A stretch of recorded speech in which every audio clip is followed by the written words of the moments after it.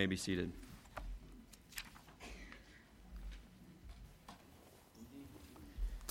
Wonderful singing. I had to say one other word there, just very quickly. Sorry about that, Scott.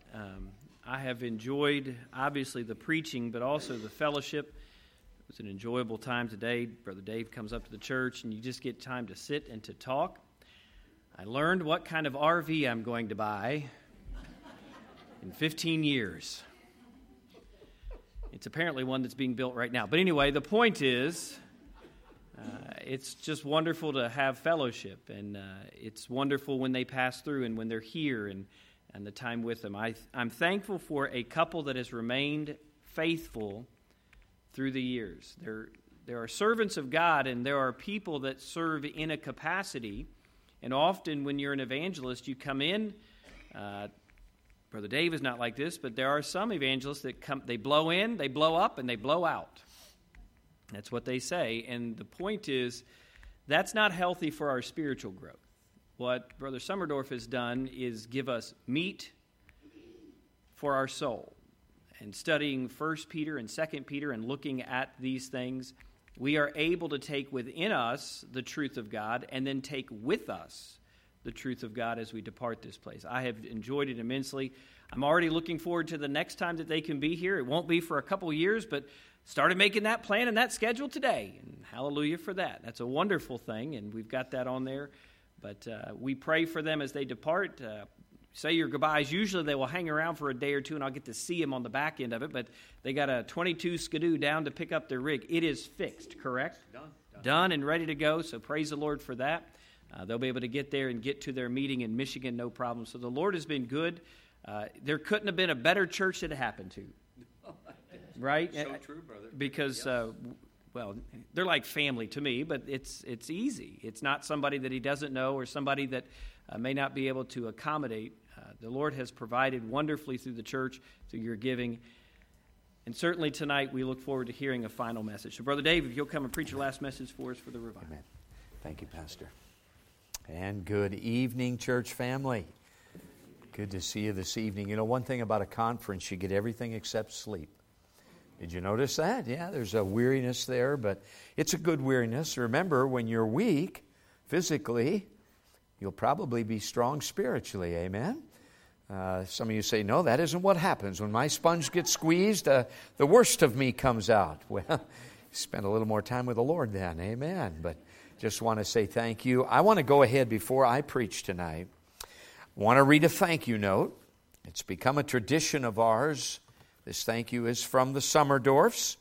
And because we're with the current diesel prices under very strict budget cuts, we save the stamp and we just read the little thing instead, all right? So here you go.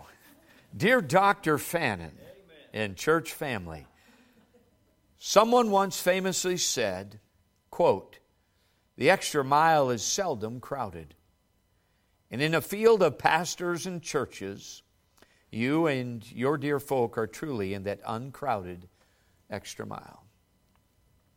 Many, many thanks for your extremely kind care of us throughout our stay, from the multiple lodging options, rental car reservation, to the numerous meals, the sweet fellowship that accompanied them.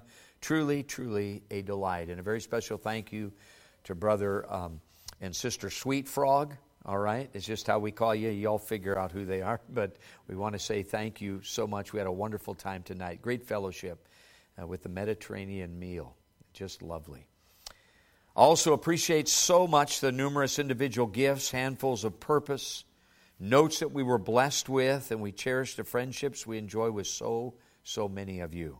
Special thanks to Sister Pam for all the logistical help with copies, administration, and so on. And a super job to all who were involved in the song service, Brother Zach.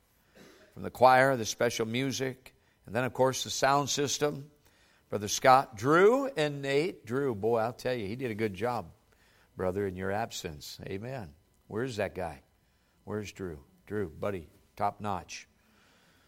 They had to double your wage around here. As well as the ushers and all who made sure that everyone had the notes for each service. Miss Kathy, great team effort. Many thanks for the financial help for travels the hotel lodging, spur of the moment, the special honorarium, not to mention the additional love gift you're blessing us with. Truly humbling, to say the least. We're overwhelmed by your love and generosity. And I did say to my wife as we were heading this way, I said, if I had a church as I'm coming into, to break down at, and you literally said it, to break down at, and just knowing that people will be loving on you and caring for you and doing whatever they could to help you, this would be the church. And not that I wanted to break down when I came in, but I'm just saying, you guys have just been such a blessing. Already looking forward to our next time together. Until then, may you continue faithful to your King, for He is coming again soon. All our love and gratitude, Brother Dave and Miss Deb. 2 Corinthians 4:5. P.S. The RV is repaired and ready for pickup tomorrow. And an extra little note, don't forget to keep it between the ditches. Amen? All right. So, Pastor, if you come, I want to just give you these real quickly. I have 3 sets of blank notes here. And just in case somebody needs them, this is not for you. This is for your wife, Miss Jessica. Yes. And was she in the demilitarized zone, Tet Offensive, otherwise known as the nursery? Yes. Yeah. You just got to be glad I'm not the nursery worker, okay? That's all I'll say. We'd rather have her back there. We'd much rather have her back there, yes. But this is for her. All right. There's a big rope attached. Okay. It's a $50 gift card to Darden Property. And here's the rope. No children allowed to come with. Oh, that's easy, yeah. All right. And an adult of her choice. Okay. Thank you. Anytime I say that, it's amazing how well-behaved the pastor becomes until that thing cashes out, But thank you so much. We appreciate you guys. Take your Bibles. Let's go to 2 Peter chapter 3. 2 Peter chapter 3. We're concluding a series out of 1 and 2 Peter. And tonight is probably, for all the studying I've done, this is probably one of my favorite messages that's come out of the books of 1 and 2 Peter. Notice in 2 Peter chapter 3, beginning in verse 3, the Bible says, knowing this first, 2 Peter 3:3, that there shall come in the last days scoffers walking after their own lusts, and saying, where is the promise of His coming? For since the fathers fell asleep, all things continue as they were from the beginning of the creation. Notice in verse 8, he says, but beloved, be not ignorant of this one thing, that one day is with the Lord as 1,000 years, and 1,000 years is one day. You could just pause and say this, time means nothing to a God who is eternal. Amen. That's what that verse simply means. Time means nothing. It means a lot to us, but it means virtually nothing to Him. But then he goes on to say this in verse 9, the Lord is not slack concerning His promises, some men count slackness, but is long-suffering to usward, not willing that any should perish, but that all should come to repentance. And notice the Lord respond in verse 10 to those who would mock the idea that Jesus is coming again. Look at how He says it in verse 10. But the day of the Lord will come.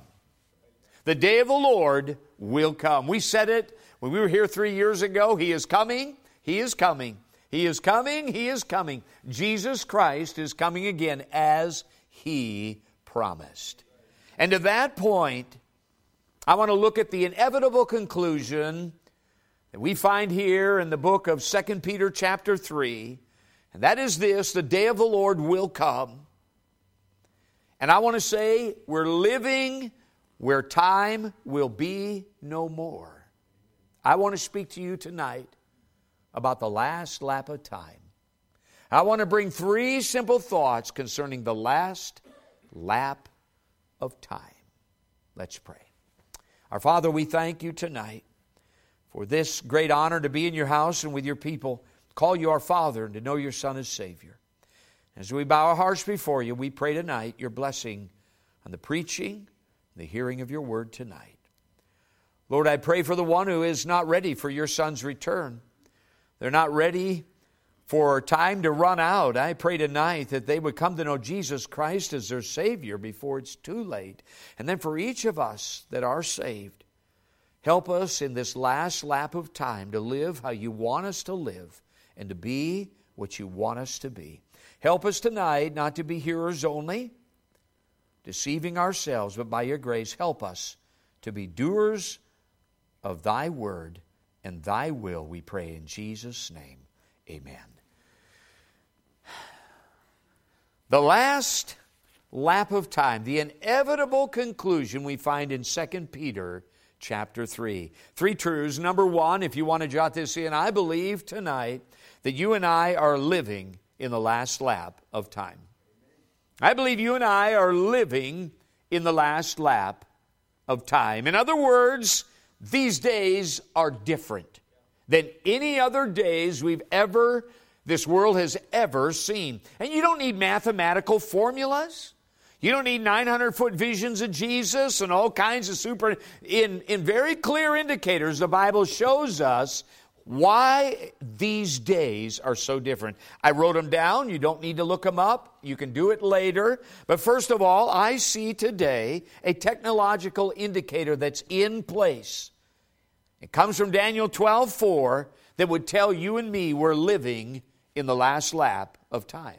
Second of all, I see a moral and spiritual indicator in 2 Timothy chapter 3, 20 signs and 20 sins that will be in place when Jesus Christ returns that would tell you and me we are living in the last lap of time. Thirdly, I find in the book of Ezekiel 11 and others as well, a political and prophetic indicator that you and I are living in the last lap of time and these days are different. God has always had a prophetic stopwatch, and the prophetic stopwatch is the nation of Israel. But in AD 70, that nation ceased to exist. You say, why is that a big deal? Because when you read Zechariah 12, 13, and 14, you find Israel in her land, not as a divided kingdom, Judah and Israel, but a combined kingdom, one nation, being prepared, and she meets her Messiah when he touches down on Mount of Olives. The Jews know those chapters because the wealthy Jews buried their dead on the Mount of Olives. You see all the tombs up there, because they know that's where Messiah is touching down and they want to be first in resurrection. And Zechariah 12, 13, and 14 show us nation of Israel regathered to meet her Messiah. And when that day comes, when Jesus touches down, they're going to say, where'd you get your wounds in your hands? And he'll say, at the household of my friends. And Scripture says, in that day a fountain will be opened for cleansing for the house of Israel. He that endureth to the end shall be saved. He's talking about the Jew that makes it through the hell of the Holocaust of the 7-year tribulation, because those who survive meet Messiah on the other side. And it's the closest thing to irresistible grace. As a nation, they'll get saved. But in AD 70, that nation ceased to exist. As Titus sacked that place, all the Jews were scattered to Gentile nations, and suddenly that was a land without her people and a people without her land. No one there to meet Messiah. 19 centuries come and go. And then on May 14th, 1948, that nation is birthed again as a single nation, being brought back in unbelief and being prepared to meet Messiah. And the instant that happened, God's prophetic stopwatch started ticking off the final years before Jesus Christ returns. We are living in the last lap of time. And then fourthly, I see an economic indicator. Go to Revelation with me. There's many. I chose 4. These are the so obvious ones. But notice in Revelation with me, Revelation chapter 13, I see an economic indicator that would tell you and me we are living in the last lap of time. These days are different than any other days. Look in Revelation 13 and verse number 16. The Bible says, and he, that's the Antichrist, Revelation 13, 16, and he causeth all, both small and great, rich and poor, free and bond, to receive a mark in their right hand or in their foreheads, and that no man might buy or sell, save he that had the mark or the name of the beast or the number of his name. Here we see a fourth very clear indicator that we are living in the last lap of time, and it's this: before Jesus Christ returns to set up his kingdom, this world will see a global cashless society. You know, it's interesting. We become so adapted to this. Oh, we almost yawn when we hear those words. But you understand, when I was a teenager, and don't look at me, I'm not that old. It wasn't that long ago. Software wasn't even a word. If I stood out in front of my grocery store or hometown and said, "Hear ye, hear ye.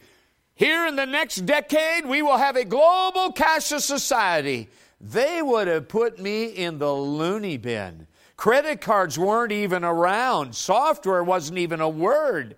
There was no way that was going to happen. But if you stood in front of your Walmart right now and handed out flyers saying, "We're never going to have a global cashless society, never going to happen, don't you believe what's being said?" They put you in the loony bin right now because we are there.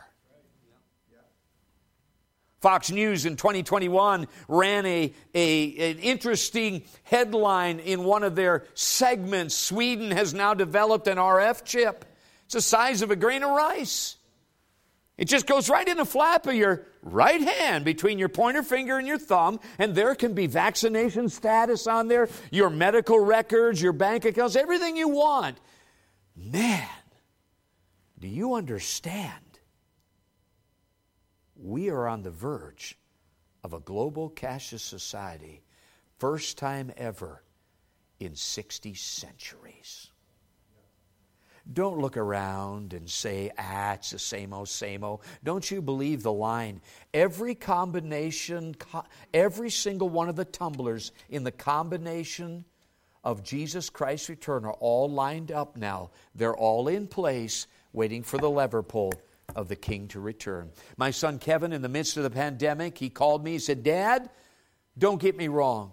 I've always believed the book of Revelation was going to come to pass. But Dad, I could never see how we would get there.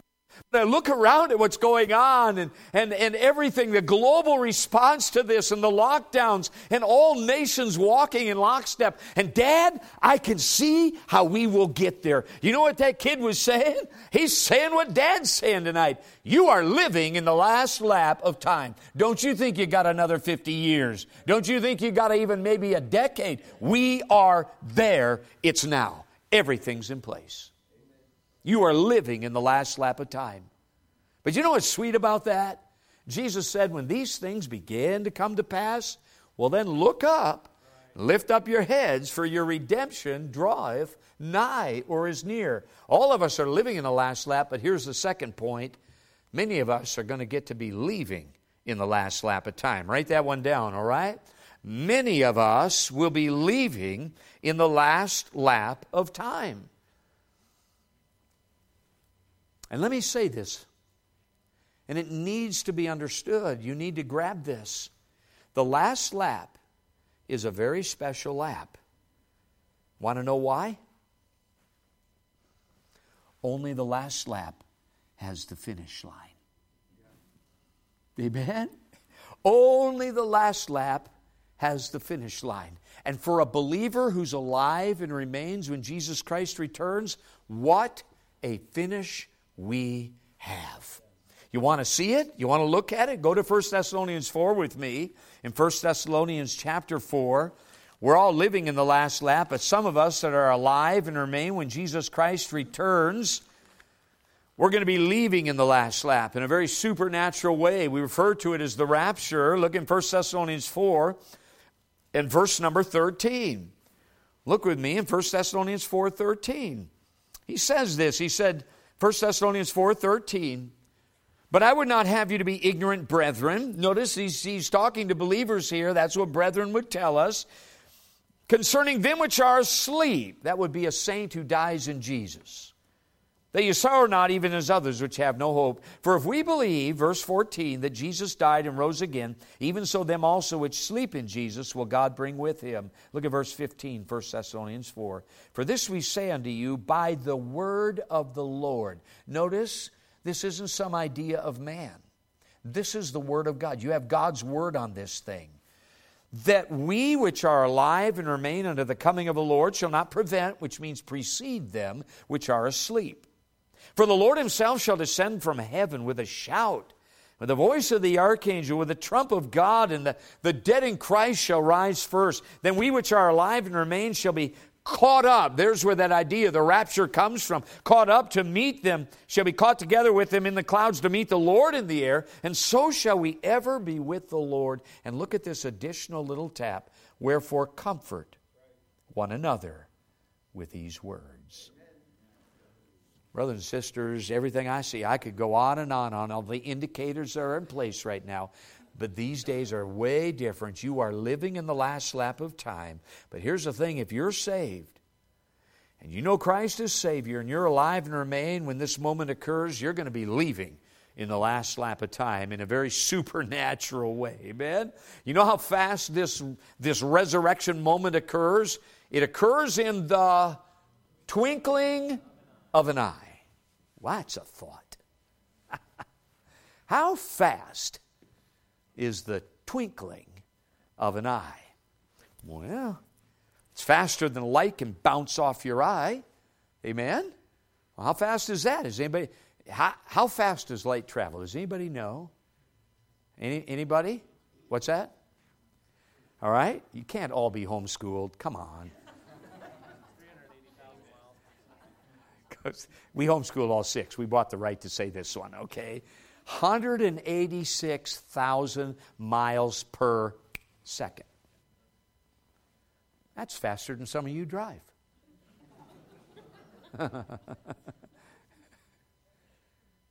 That means if you took your flashlight right now out onto the starry skies, turned it on for 1 second, 1/1000, if that beam was more powerful enough and didn't hit anything, in that 1 second that beam went up, it would travel 186,000 miles. That fast. You know what that tells me?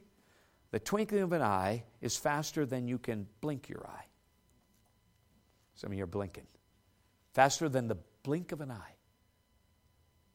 You ever had a blink of an eye experience? See, right now your pastor's wondering why he rebooked, a meeting with me. Where is he going with this thing?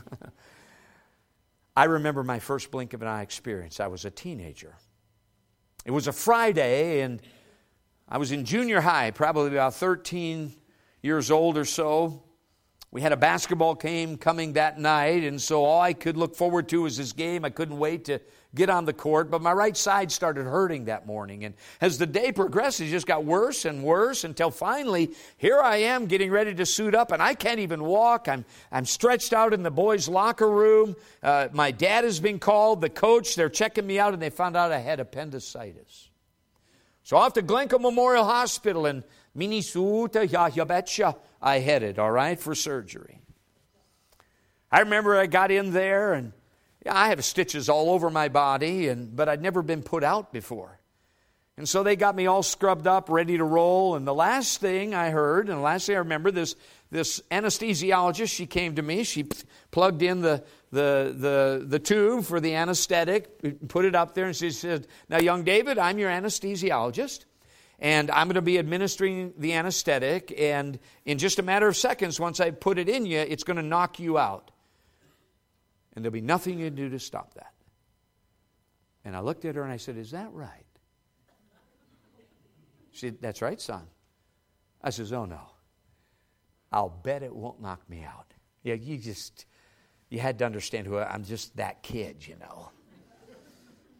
says, "Oh, no, it'll knock you out." No way. So I'll tell you what, we'll play a game.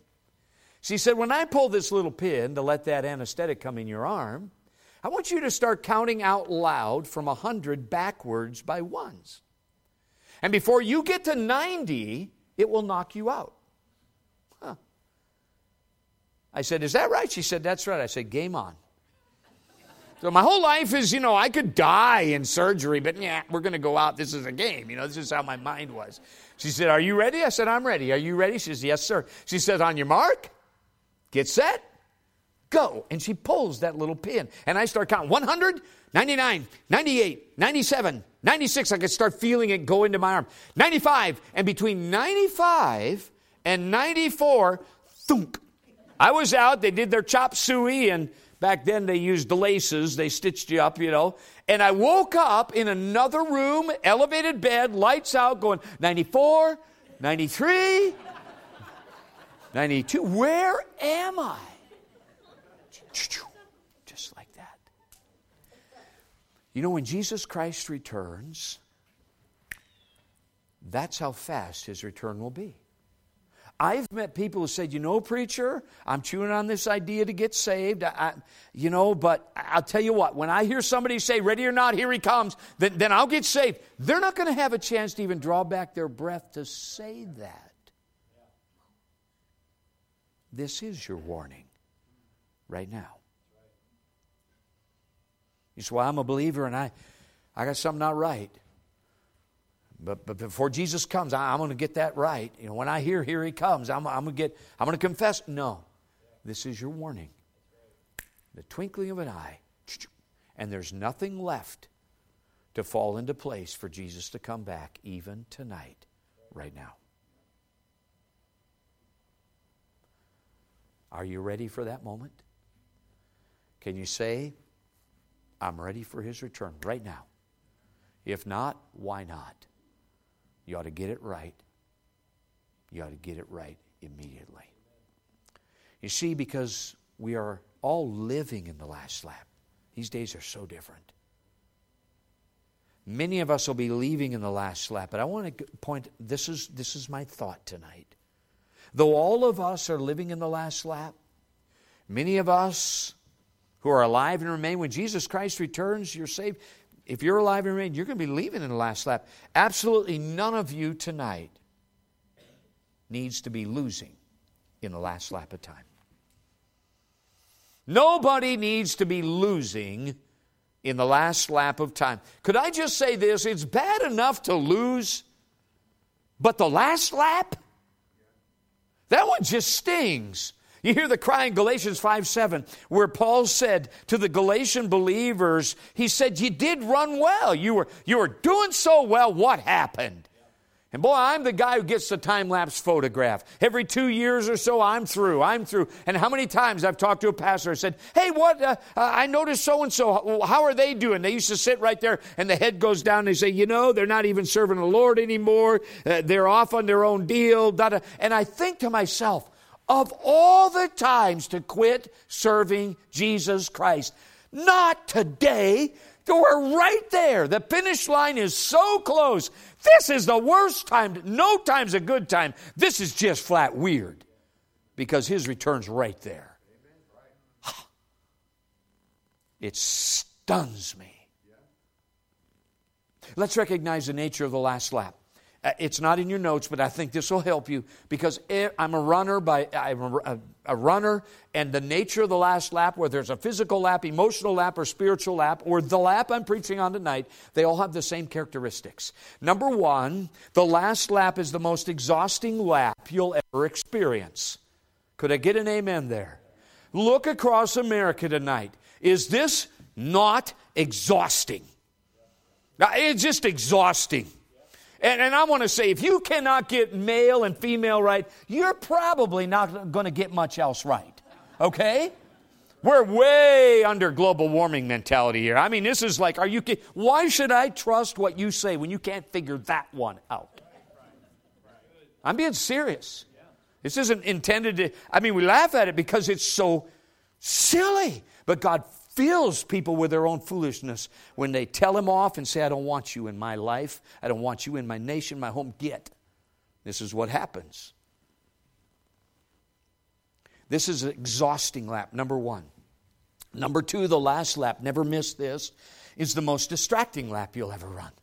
This is when the stands all light up and everybody's screaming there. There's so many voices calling. And look at all the voices calling across America today, wanting your attention, wanting your focus. It's a very distracting lap. Number three, this is big. This is the most painful and intense lap you'll ever run, the last lap. This is the one you want to quit. You with me? It's the one that hurts to run it more than any other lap. And let me just say this. If you, as an American believer tonight, think it's going to get easier to serve Jesus in this last lap of time, you are so sadly mistaken. The days of casual Christianity are gone. It is going to cost you something to serve Jesus Christ. And it's going to be painful for many of us. And in the midst of all of the pain, the intensity, the exhaustion, and the distractions, here's the first thing. Christian, I address you first. Don't lose your focus. Don't lose your focus in this last lap of time. I wrote it down for you. Don't lose your focus. It's going to be so easy to lose your focus in this intense final lap. Don't lose your focus. You say, well, what's my focus? Go to Hebrews 12. And here's your and my focus. In Hebrews chapter 12 and verse number 1, we see the believer's focus here in these first two verses. In this last lap of time, you do not want to be losing in the last lap. And the first thing you do not want to lose is you do not want to lose your focus. Look with me in Hebrews 12 verse 1. The Bible says, wherefore, seeing we also are compassed about with so great a cloud of witnesses, let us lay aside every weight and the sin which does so easily beset us. Let us run with patience the race that is set before us. Here's our focus. Say those next three words out loud with me in verse number 2. Looking unto Jesus. Say it again. Looking unto Jesus. In this last lap of time, with all the exhaustion, all the pain, all the intensity, all the distractions, don't lose your focus. And your focus, you and I are to be looking unto Jesus. Let me tell you what he didn't say. He doesn't say looking unto the government. Could I get an amen there? He doesn't say. He doesn't say looking unto the news. Oh, got a little quieter there, but he doesn't say looking unto the news. I remember for years when I first was out there, we've been out 23 years before even dumb phones were around, let alone a smartphone. My favorite thing to do on a Monday was to buy a USA Today newspaper, find a coffee shop, and I still do it. I love reading my Bible in the public arena. It's the Mars Hill of our day. This is the target-rich environment. You say, well, I never find anybody to talk to about the Lord. Go to a coffee shop. They're loaded in there, all right? Starbucks, Dunkin' Donuts, all these health food places. This is where you want to go. I'm serious. It's a great excuse. Go. Try it. But I would always start my week that way. I'd bring my Bible. I'd go to one of these places. I'd buy my 75 cent, back when there was even newspapers, USA Today. People say, why a USA Today? It has color. It's color. Marine Corps, we like color, So I would sit there in the coffee shop with my health food and coffee, and I would have the Bible over here, and then I have the USA Today over here, and I'd just be bouncing between two, doing some reading. Then I'd go over here, check the business section. And one day a guy I'd never met before, never seen since, he's got his cup of joe, and he walks along, and he stops, and he looks at my desk, and he snorts, and this is what he said. He said, that's good news, and that's bad news, and then just walked off. I watched that coot go, and I thought, you know what? He nailed it. It's so true. You know what I mean? I mean, you want bad news?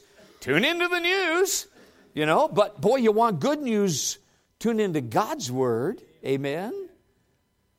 Somebody says, well, but you don't understand, Brother Dave. I watch a conservative network. Oh, great. So you're that believer that walks around like Pigpen in the Snoopy's cartoon with this attitude of anger and bitterness about all the junk going on there. You can't change. Aren't you a blessing?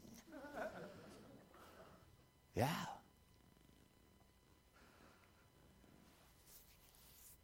He doesn't say looking onto the news. He doesn't say looking onto Facebook. A lot of drama there. Be careful. He doesn't say looking onto talk radio. He doesn't say looking onto the markets. Has that been a ride? Some of you, when COVID hit, watched your 401 just crash. And then you pulled the money out, and then it came back. You're sucking Maalox ever since that day happened. He says, looking unto Jesus.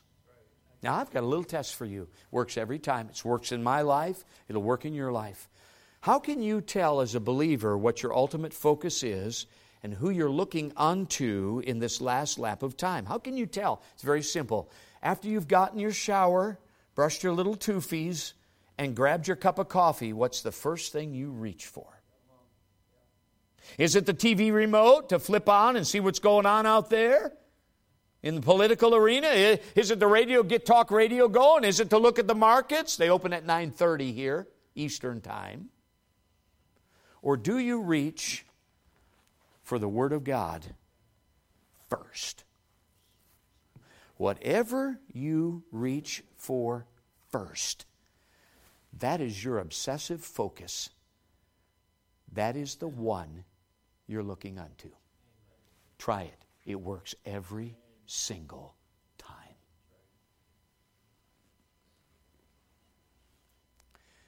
The Lord says, with all these voices crying, with all the exhausting things going on, I want you to look unto me. I don't want you to look unto all that other stuff.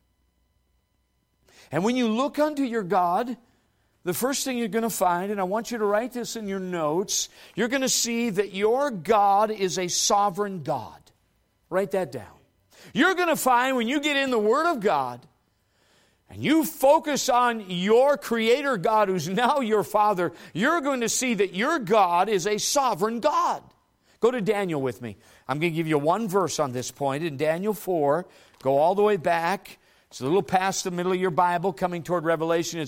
It's after the Psalms. If you find the Psalms, push ahead toward the New Testament, the little book of Daniel. Daniel chapter 4 and verse number 17. I want to read this out loud for you, because you and I, in this last lap of time, we must have the proper focus. Look at what's said in Daniel 4:17.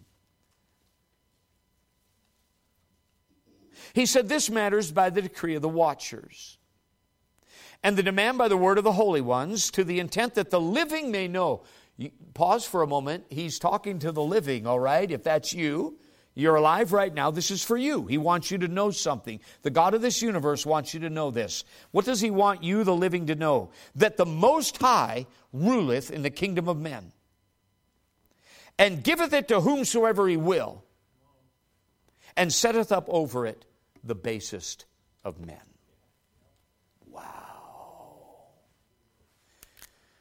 Do you remember January 2021? One president was out, the new president was in. You remember the emotions just going everywhere. It didn't matter what side of the coin you stood on. The emotions were screaming high. I came into Florida to start a meeting with a church. Pastor Patrick Jimenez, a wonderful guy. If you never met him, you would.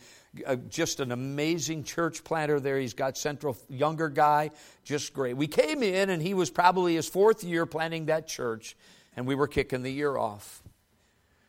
And I remember as we spent that 4-day conference with Patrick and his wife Cammie and the church family, I did what I always do. Deb and I, we mix it up. We meet people. We talk. We like to just be out there with people. And Monday night came, and it's 20 minutes before church starts, and I'm talking to two guys in the back.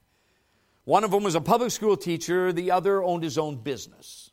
And it was very clear where their politics were, for one of them had a shirt that said Trump. All right? Now, don't get up and leave, and don't tune me out. You don't even know where I'm going with this. So just chill. And so I'm talking to these two boys. And partway in, one of them says, "You know what, Brother Summerdorf?" So what's that? "God put Donald Trump in the White House." Yeah, I believe that. You want to hear one better? Sure. God put Joe Biden in the White House. You'd have thought I punched him in the nose. I think he wanted a refund on the love offering he gave the day before. And he looked at me, started getting ready, said, "How can you say that?" I said, "I'll tell you how I can say it." And I quoted him Daniel 4:17, because my Bible says that God deals in the kingdoms and affairs of men, and He gives those kingdoms to whomsoever He will. And just so you know, He didn't make a mistake, even the basest of men. I said, "That's my verse. What's yours?" You're gonna pitch it. We'll come back. He got real quiet. A little more chatter. And to his credit, 3-4 minutes later, he said, "You know what, preacher? You are right, and I am wrong." That pastor told me this conference helped reset the focus at my church. They'd stopped looking unto Jesus and they got involved in that political arena to the extent that it literally eclipsed the God who is in charge of everything. Amen? You serve a sovereign God. Don't forget that. I want to give you some profundities. All right? Some of you say, "I don't even know what that is." Fine, you'll get it. Here we go. Recognize in America, as we look at the fact our God's a sovereign God, recognize this. Christians in America, you need to recognize this. Christianity does not need to be appreciated to advance.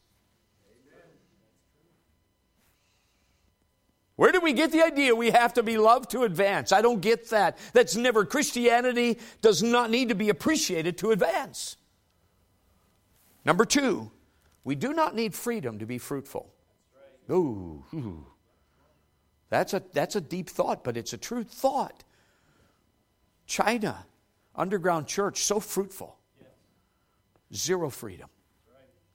You with me? We do not need freedom. Our freedom comes from Jesus Christ. Now, God hates oppressors. You understand that. He doesn't care for oppressors. But He'll raise up oppressive nations to judge His people and judge nations. And then He judges the oppressor for oppressing. No one gets a pass. That's the history of the Old Testament. We don't need freedom to be fruitful. I wrote this one down. We do not need a seat at the table of power to persuade men and women to consider Jesus Christ. And I believe as we look across America, even tonight, the Lord has been humbling Christians in America whose hopes and petitions have been more directed toward Congress than Jesus Christ. And as God moves nations toward a pre-drawn conclusion, every nation will give their allegiance to the Antichrist. As He draws all these nations to that pre-drawn conclusion in the book of Revelation, sometimes He'll give a nation and a people a leader who's better than they deserve. We call that a space of grace. But sometimes He will give a nation and a people exactly who they do deserve. You see, if you visit heaven tonight, you will not find your Heavenly Father wringing His hands, worrying about no speaker in the house now, wondering which party's going to get control, who's going to be the nominee for this party or that party. He's not sucking Maalox. He's got this thing right where He wants it. We sing it and it's true. My God reigns. Our God reigns. Our God reigns. My God reigns. If your Father in heaven is not pacing heaven, you should not, as His child, be pacing earth. He says, "Thou wilt keep him in perfect peace, whose mind is stayed on Thee."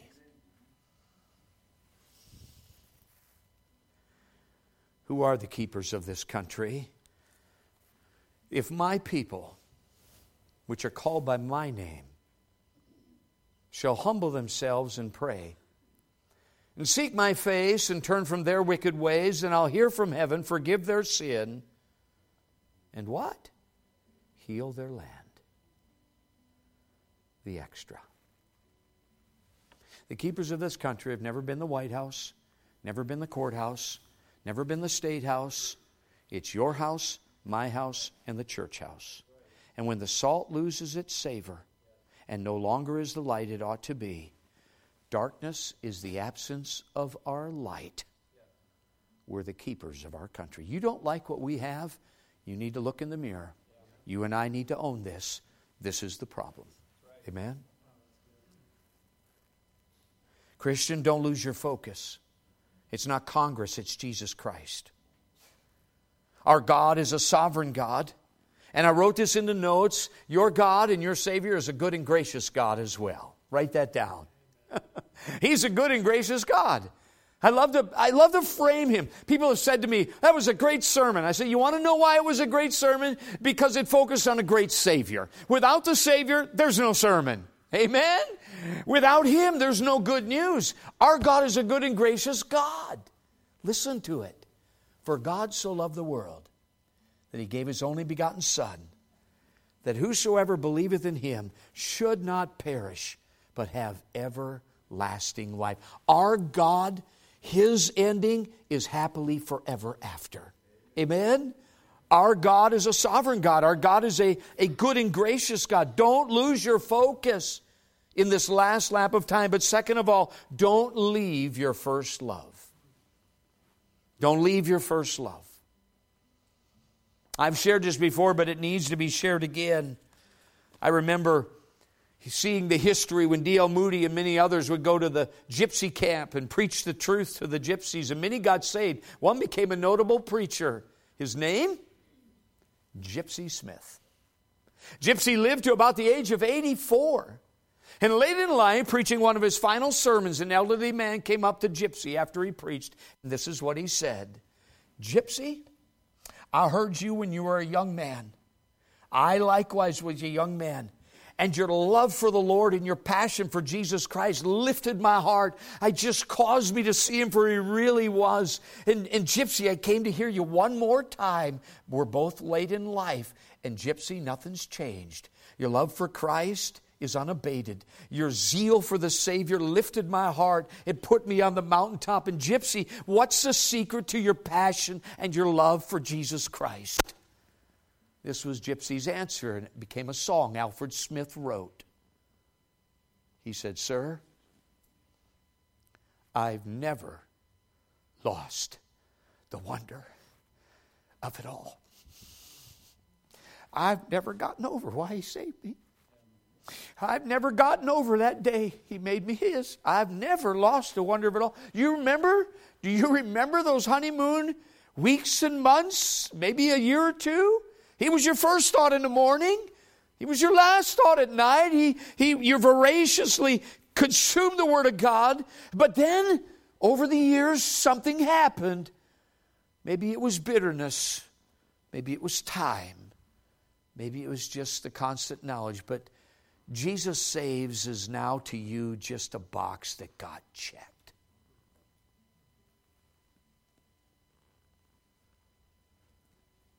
You no longer thrill to that name.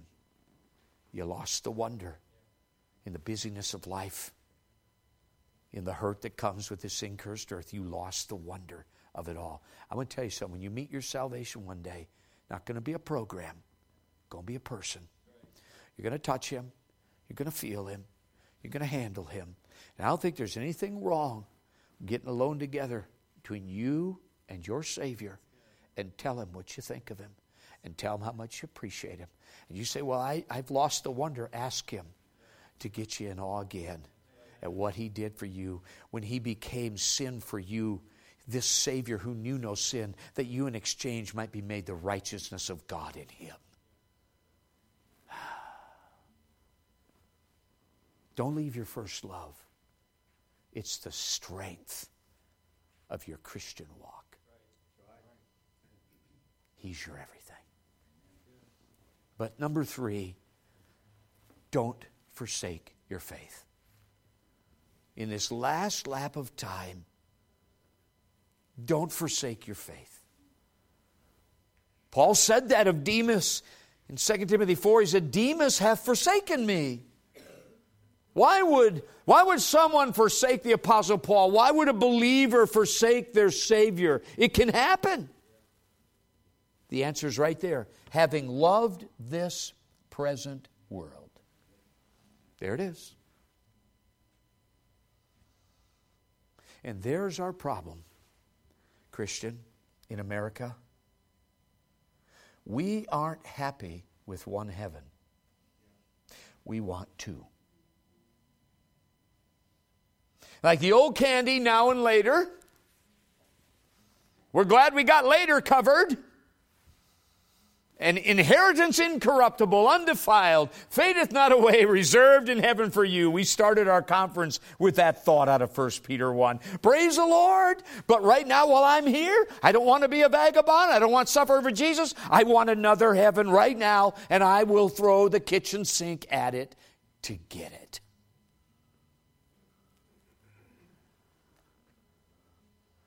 Only a foolish person believes there's two heavens when there's only one. People say, how can I tell? Well, if all of us were to pick up right now and head to the Philippines as missionaries, going to go to the Philippines, lots happening over there. One man said it to me this way, you can spit in the Philippines and something spiritual will grow. Carlos Sereno, Bible Baptist in San Diego. But if we all picked up and went over there, right? And we landed there, and our goal is for 1 year to evangelize the country of the Philippines. Could I ask a real serious question?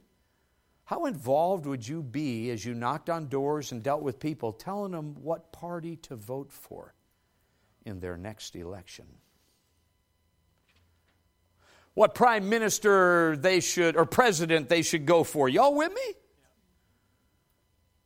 That's not what you're there for. You're there to get them to a kingdom that'll never end. Not some temporary utopia now through a vote. Y'all with me? So here's my point. If when I sit and talk to you, all I hear is politics, all I hear is grousing about what's going on politically, I don't hear you tell me about the neighbor you're witnessing to, the person you're holding a Bible study with, your loved one you want to see saved. I don't hear that conversation. Then all you are is a political hack. You are not operating as a missionary in the nation God put you. It's true. Don't get me wrong. I still vote. Men and women have died for that freedom. And I don't care for oppressors. But at the end of it, I know my ultimate vote will not be some piece of paper. It'll be my lips and my life and my feet going ahead and bringing the gospel to others. You know, I'm praise the Lord for Awake America and others that get up there and deal with them. But let me just say this. Even if some politician gets saved who hated Jesus but now loves him, if they get saved, their vote record changes and they'll get primaried. It's the people voting them in. That's your neighbors. You got to get the gospel to them. It's grassroots evangelism, all hands on deck, everybody, every one of us being the salt and light right where God put us. That's God's call. It's not the preacher's job. It's not Brother Tall's job. It's you and me. That's our responsibility. Don't lose your focus. This last lap of time, it's so easy to do. Don't leave your first love. It's easy to do.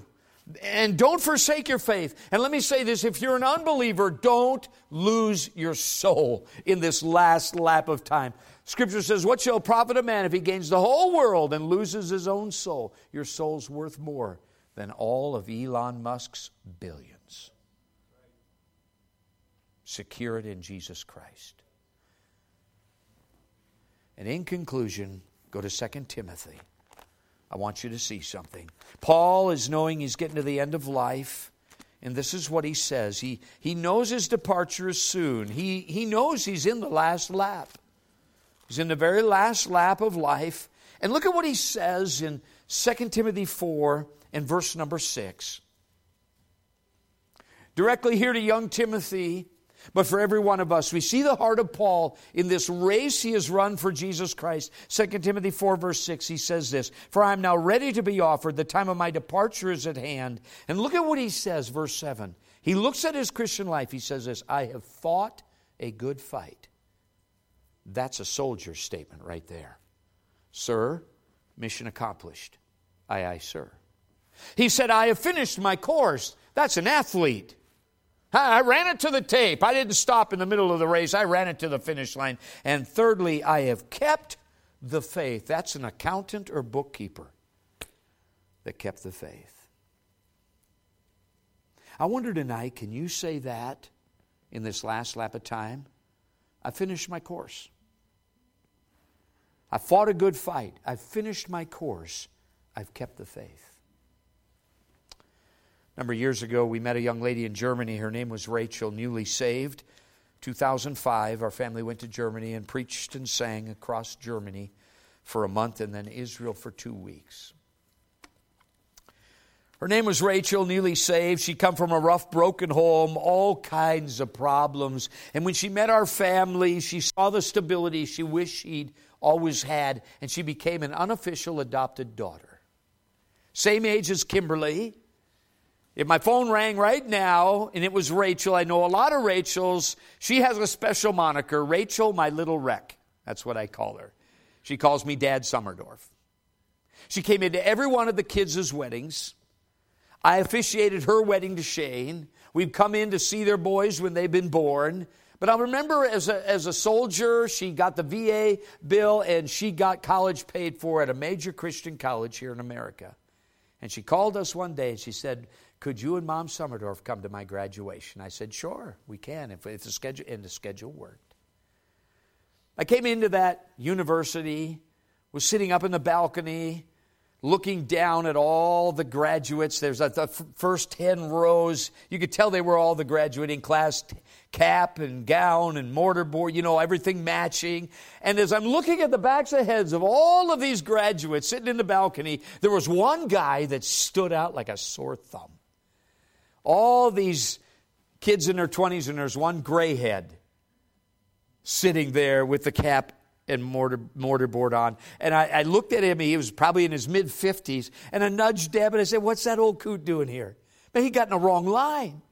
What in the world is up with him? He just stood out, gray hair. Everybody, I'd say, what is he doing here? Well, you know how they always will invite people to come up and give a little speech, notables, valedictorians, salutatorians. None of us got that, Well, of all of them, this was one of the guys. And this is what he said. He said, I imagine all of you out there today are wondering what a guy my age is doing here today, graduating. And when he said it, I looked at Deb. I said, yep, that's the question. I said, what?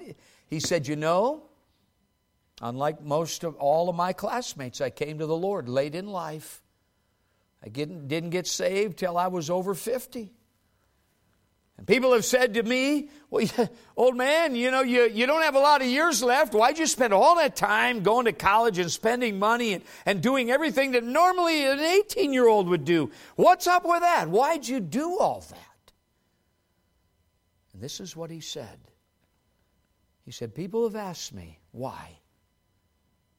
Why go through all this? You don't have much life left. He said, for me, it's just all about finishing well. Wow. Think of your race that you've run since you got saved. You got some laps you regret?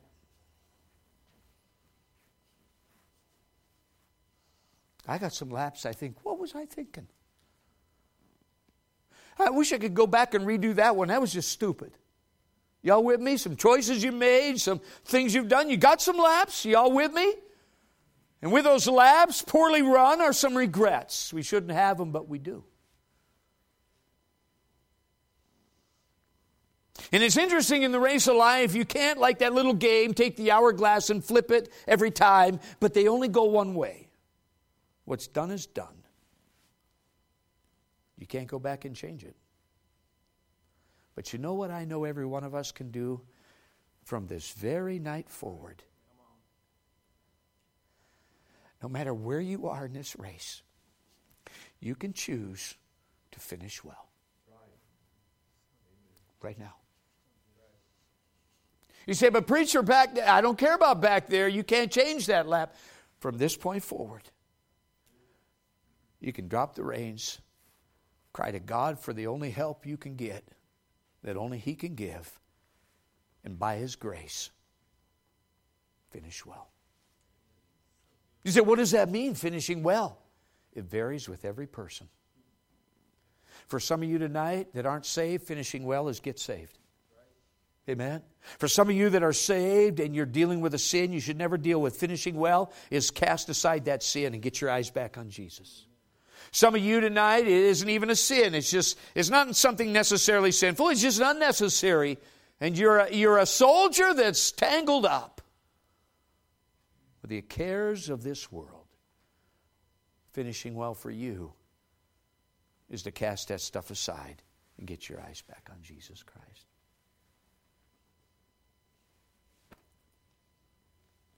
I fought a good fight. Paul had regrets. I finished my course.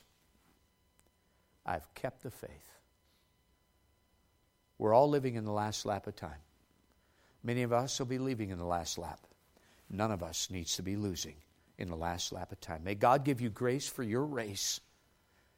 And may you with all your heart purpose through His grace to finish well. Amen. Let's bow our hearts before the Lord. Heads are bowed, eyes are closed for just a moment.